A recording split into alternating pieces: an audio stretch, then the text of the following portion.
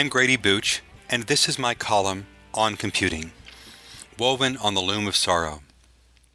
On the east bank of the Tigris River, in the city of Baghdad, there was once a wondrous place of learning called Bayt al-Hikam, the House of Wisdom. In the West, this was the time of the Middle Ages, what some historians pejoratively called the Dark Ages. But, for the Arabic world, this was the golden age of Islam, a time of incredible advances in astronomy, mathematics, medicine, geography, and the humanities. The House of Wisdom served as a meeting place for scholars to study, debate, and share their ideas in an open atmosphere that respected diversity of thought and culture. The House of Wisdom also served as a place where all the knowledge of the known world could be assembled, providing an astonishingly complete library of learning. To this end, one of the most important activities of the Institute was the collection and then the translation of ancient works, especially those from Greece and India. While the Western world settled into a long night of superstition and strife, work carried out of the House of Wisdom preserved much of early human knowledge and gave Persian scholars an environment in which they would flourish. Information wants to be free, as Stuart Brand once observed. Useful information transcends the medium on which it's first recorded. Although most of the artifacts from the House of Wisdom have been lost to time, the understanding formed in that institute was not.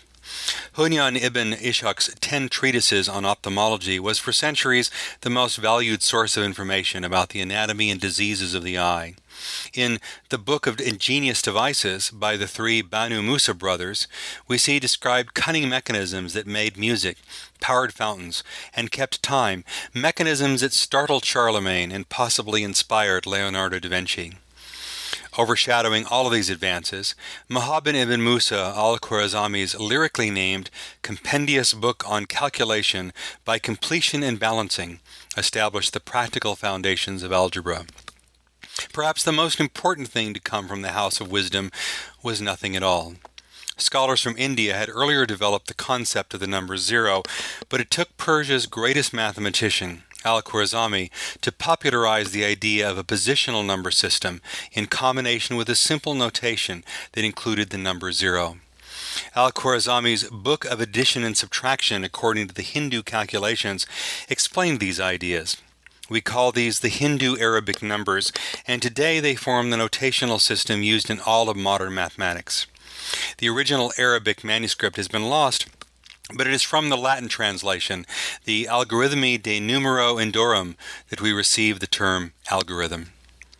An algorithm may express something as sacred as a Japanese tea ceremony, or as everyday as sorting a line of children by height.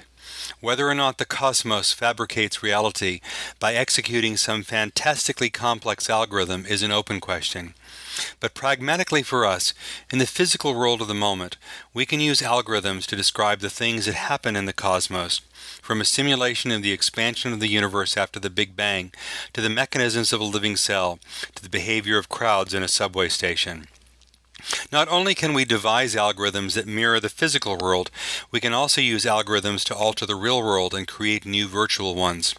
In computing, we apply compression algorithms to transmit sound and video across cellular networks, ray tracing algorithms that paint photorealistic special effects for our movies, facial recognition algorithms to identify an individual in the crowd, natural language processing algorithms that can answer questions, and financial algorithms to move markets.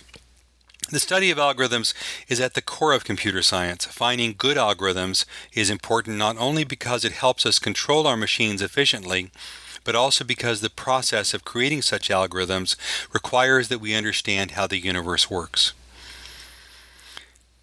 While the formulation of an algorithm is certainly important, the magnificent thing about computing is that it's possible to execute many algorithms far faster than the real world itself. In computing, we can create worlds of our own making, worlds that operate under laws that we ourselves devise. An algorithm is morally neutral, but our use of algorithms is not. While most algorithms are benign, there are others that may unleash destruction, such as those used during the Gulf War to guide smart bombs to their targets on the east bank of the Tigris River in the city of Baghdad. It is therefore a tragic irony that the place of the birth of the algorithm became a place of war. What is the path that led us from a time of exquisite intellectual achievement to a time of desolation? Clearly, this isn't a question we can easily answer. There are many threads that weave the complex tapestry we call the human experience. Computing is just one of the patterns found in this tapestry, but it is an incredibly powerful one, for the story of computing resonates with the human spirit. Computing has irreversibly printed itself on the human experience in ways that amplify what we celebrate most about being human, yet also magnify the worst in us. At its best, computing releases us from the limits of our bodies and our minds. However, the harsh reality is also that computing has co-evolved with conflict, contributing to our ability to more efficiently and more brutally rain down destruction. At one time, computing was only a companion to conflict. It evolved to become an instrument of war. It is now itself a place of war. In one of those tangled loops that characterize the inner beauty of computing, computing evolved with conflict such that the face of computing and the face of war were both changed in the process. Many of the foundations of modern computing were established during times of great conflict. Computing continues to advance, in part driven by the things we fear, invented in the name of conflict. While we acknowledge that computing has been shaped by conflict, we also recognize that incredible good has come from this technology, changing the human experience in many positive ways. Computing is just a technology, and such is morally neutral, but our use of computing is not. Our responsibility is best to use computing to advance the human spirit. To be fair, computing really has three parents: creativity, commerce, and conflict. Creativity springs from the pure delight of exploring the possible, what the physicist Richard Feynman once described as the pleasure of finding things out. Creativity is often the prime mover behind computing, as reflected in Howard Aiken's childlike joy in making numbers, in William Shockley's search for a better transistor, and in Mark Zuckerberg's early development of Facebook simply because it's cool. Commerce is computing's second parent, but then again, commerce has always been a part of the genealogy of every interesting technology. A scientist in search of the laws of the universe recognizes the cosmos runs along quite nicely without our human economies, although a scientist's research funding might not. But a technologist is generally more of a pragmatist who declares, if it works, it's useful. Once unleashed into the wild, every interesting technology will live or die or evolve according to the forces of the marketplace. Although constrained by the laws of the universe, the particular protocols we use in computing to make phone calls, listen to music, or book an airline reservation were all born of creativity but shaped by the economy into which they were birthed. Conflict is the third and most troubling parent of computing. War has a particularly intense way of focusing the material and the intellectual resources of a people, and this is especially true of how computing evolved from World War II to the Gulf War. If those wars had not happened, if conflict had not been a factor, then it's still likely that the foundations of computing would have eventually evolved in ways very similar to what now exists.